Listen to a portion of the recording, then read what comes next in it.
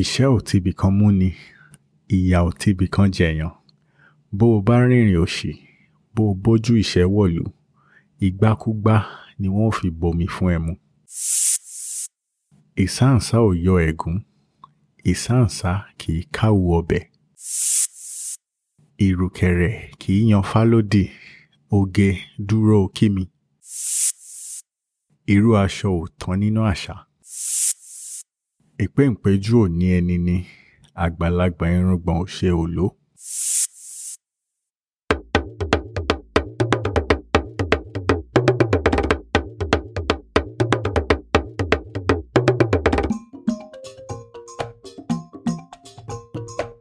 According to Yoruba tradition, a young person quoting proverbs in the presence of adults must do so humbly and respectfully.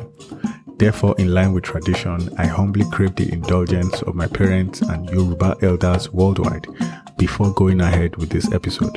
Thank you for your time. Let's get to it.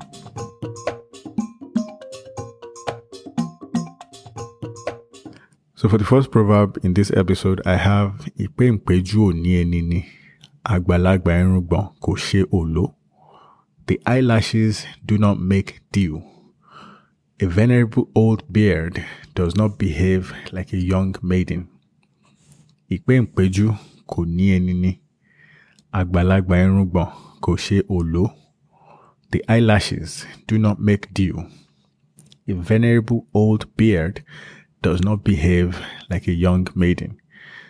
So in other words, some habits are fitting for one station while others are not fitting. So the description of the eyelashes and how they do not make dew is compared to some types of leaves.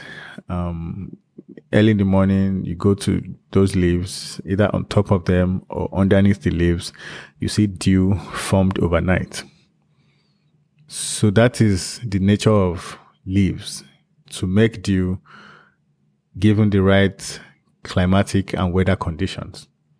The eyelashes, when you sleep overnight and you wake up, you don't find dew either on your eyelashes or underneath your eyelashes. No, that would be abnormal. So now comparing something that happens in nature to something that happens among human beings. An old man with an old beard does not go around parading himself like a young maiden. Is not physically capable of doing that. Is not even anatomically capable of doing that. So some habits are fitting for one station, for one's position in life, or for one's phase in life, and so on, while other habits are just not fitting. So this proverb compares two habits or two things that do not go hand in hand. Some other proverbs would compare one thing that go together, and then the second half of the proverb will compare two things that do not go together. But for this one, the two parts of the proverbs compare two things that do not go together. Ìpéǹpéjú kò ní ẹni ní, àgbàlagbà irùngbọ̀n kò ṣe òló. The eyelashes do not make dew. A venerable old beard does not behave like a young maiden.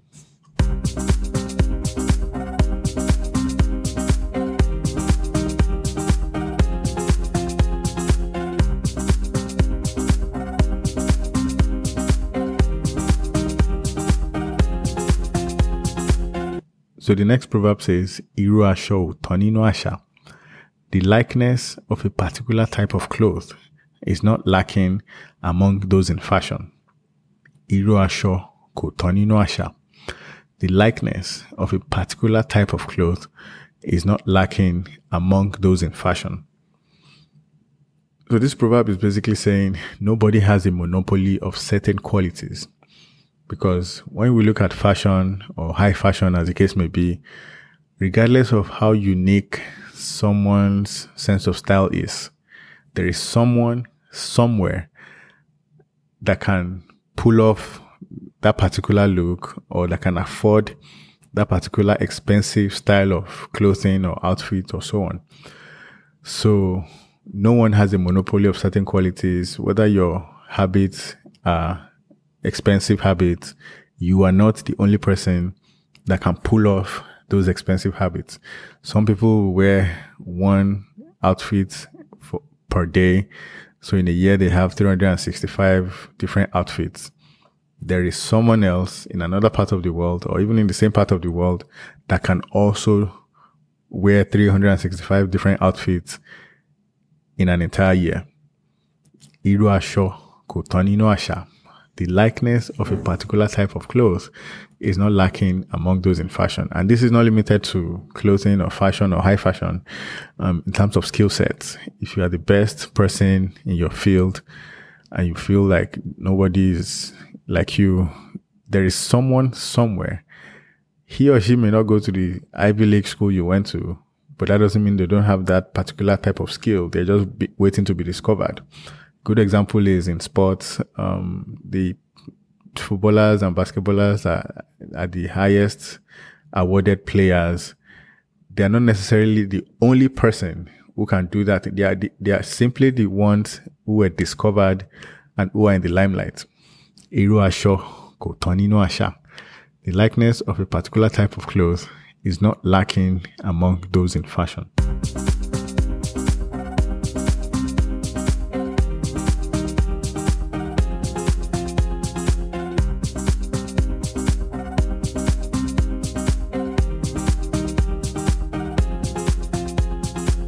So the next proverb says, ìrùkèrè kì í yan lódì, oge dúró kimi. The horsetail whisk does not shun Ifa. High fashion maiden, pause a while and say hello to me. Ìrùkèrè kì í yan lódì, oge dúró kimi. The horsetail whisk does not shun Ifa. High fashion maiden, pause for a little bit and say hello to me. So this proverb is one that is quite deep and insightful, and it combines so many elements of Yoruba culture. So the first part that talks about the ìrùkèrè, which is the horsetail whisk, it's commonly associated with kings and royalty, because first of all, the horse is a very expensive animal.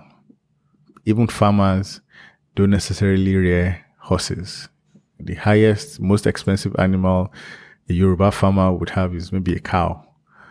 So to have a horse farm, that means you are a rich person. And then, of course, it's only rich people that can buy the horses from you, warriors and kings, most especially. So now you have a horse as an expensive animal. Then the tail of the horse is now used as a symbol of wealth, a symbol of royal power. Even wealthy people don't go around brandishing the horsetail whisk. Like I said, it's limited to the palace. It's only kings and some high chiefs that can handle or hold the horsetail whisk, simply because it's an expensive part of an expensive animal. So now, that is the first part of the proverb describing the horsetail whisk. It's now saying, ìrùkèrè kì í yan lódì. The horsetail whisk does not shun Ifa. So Ifa is a major traditional religion in Yoruba land, and not even limited to Yoruba land. In most parts of West Africa, you find Ifa practitioners, and of course in South America, Brazil, Cuba, some parts of Venezuela, and so on. So we see this relationship saying the royal, the king, basically, does not shun Ifa's directives, Ifa's advices. In actual fact, kings seek guidance from the Ifa priest at all times. During peacetime, during wartime, you see the king consulting the Ifa priest. If there is a problem in the kingdom, maybe even economic problems, they consult Ifa priests. If it's in terms of religion or in terms of war with another tribe, like I said, during peacetime, during wartime, even for the king's own personal issues within his own palace, he would consult the Ifa priest, much less things that have to do with his kingdom and his people.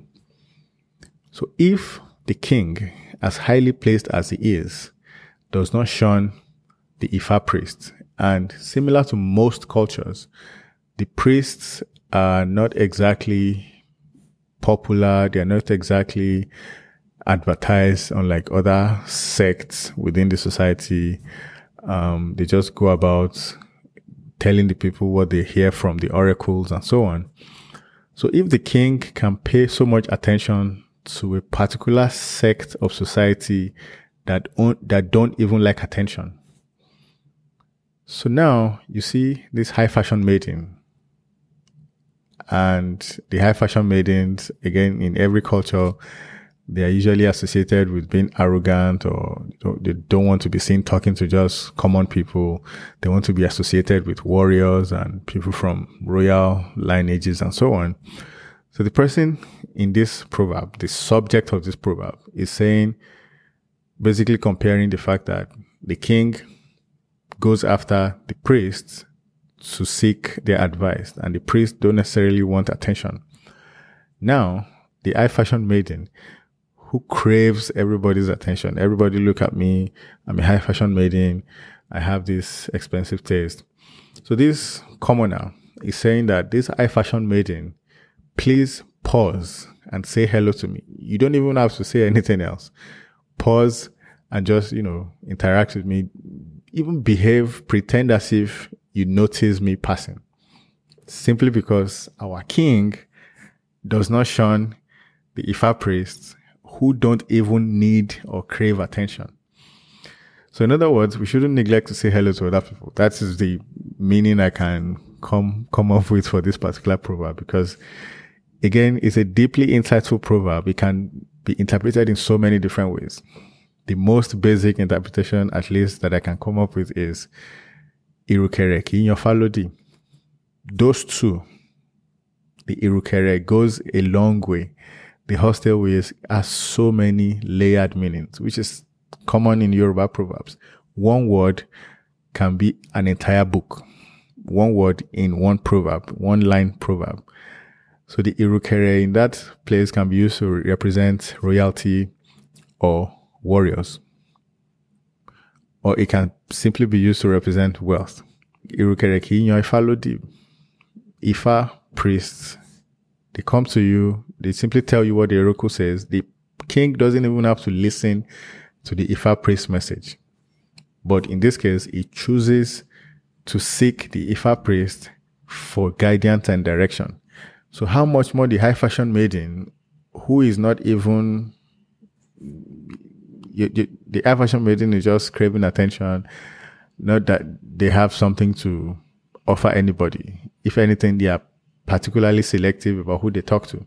But then the subject of this proverb is saying, high fashion maiden, please pause. Just, you don't even have to break your stride. Just look in my direction and say hello to me and continue where you were going. So, ìrùkèrè kì í yan ifá lódì, oge, dúró, kimi. The hostile whisk does not shun Ifa.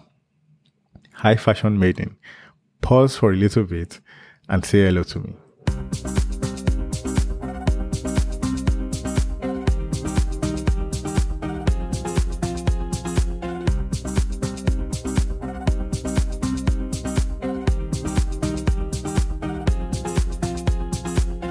So the next proverb says, ìsáǹsá ò yọ ẹ̀gún, ìsáǹsá kì í káwọ́ ọbẹ̀. The fugitive does not stop to pull a thorn from his feet. The fugitive does not stop to clear dinner dishes. Ìsáǹsá ò yọ ẹ̀gún, ìsáǹsá kì í káwọ́ ọbẹ̀. The fugitive does not stop to pull a thorn from his feet. The fugitive does not stop to clear dinner dishes. So in other words, someone who has committed a crime, someone running from the law, would not wait around to be caught by doing, menial things. The first part of the proverb is comparing something that is causing obvious discomfort to this fugitive. So if the fugitive would not stop to pull a thorn from his own feet while running barefoot and running through the bushes and so on, avoiding main roads so that he will not be caught, and then there's a thorn in his feet, the fugitive will not stop. to pull thorn from his feet. So if the fugitive now comes across a hut or a house in a remote part of town, and then the fugitive breaks in and then eats because he's been on the run for days and weeks and he's hungry and tired and just dehydrated, and then the fugitive breaks into a house to eat dinner. So if the fugitive won't stop to pull a thorn from his feet, how will the fugitive now clear dinner dishes in a house he has broken into to steal food from the kitchen of that house? No, he's just not going to do that. So in other words, a person who has committed a crime wouldn't wait around to be caught. And to extrapolate this to other behaviors, someone who has done something wrong wouldn't necessarily do things that would further expose him or himself or herself. On the other hand, they will probably double down, cover one lie with another lie, and so on and so forth. Isanta oyo egun. Isanta ki kawobe. The fugitive does not stop to pull a thorn from his feet. The fugitive does not stop to clear dinner dishes.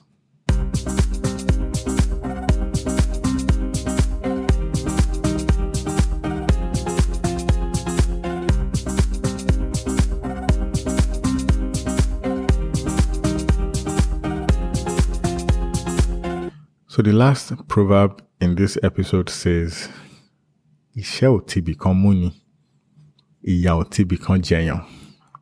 Bó o bá rìnrìn òṣì, bó o bójú ìṣẹ́ wọ̀lú, ìgbàkúgbà ni wọ́n fi bomi fún ẹ mu. One does not become destitute on a particular date and time. One does not begin suffering on a particular date and time. If one walks like a wretch into a town, it is with a miserable calabash that the people in that town will offer one water to drink. Iṣẹ́ ò ti bìkan mú ni, ìyà ò ti bìkan jẹyàn. Bó o bá rìnrìn òṣì, bó o bójú ìṣẹ́ wọ̀lú, ìgbàkúgbà ni wọ́n fi bomi fún ẹ mu. One does not become a destitute on a particular date and time. One does not begin suffering on a particular date and time. If one walks like a wretched person into a town, it is with a miserable calabash that the people in that town will offer one water to drink. So this one is a particularly deeply insightful proverb once again, comparing different things, different human situations, and then using the final part of the proverb as a cautionary warning. So in other words, a destitute didn't become destitute on one particular date and time. Someone suffering didn't begin suffering overnight. So if you walk like a wretched person into a town, then you will be presented with a miserable calabash with water to drink. Basically saying people will treat us the way we present ourselves. So regardless of our situations in life, looking closely, that situation didn't begin overnight, meaning there is so many different opportunities to take stock, to be self-aware, to be self-conscious. Granted, certain things are beyond our capabilities. Certain things are even ordained by fate, as the saying goes. However, there are still ways to present yourself while going through certain things that would still make people treat you with some level of decency. It may not be as to the level you expect, all things being equal, but at least the fact that you didn't begin suffering overnight, there has to be certain things that you can still do in certain ways to allow people treat you with certain levels of decency. Iṣẹ́ ò ti bìkan mú ni, ìyà ò ti bìkan jẹyàn. Bó o bá rìnrìn òṣì, bó o bójú ìṣẹ́ wọ̀lú, ìgbàkúgbà ni wọ́n fi bomi fún ẹ mu. One does not become destitute on a particular date and time. One does not begin suffering on a particular date and time. If one walks like a wretched person into a town, it is with a miserable calabash that the people in that town will offer one water to drink. So that's all I have for this episode 55 of the Yoruba Proverbs podcast. Thanks for listening.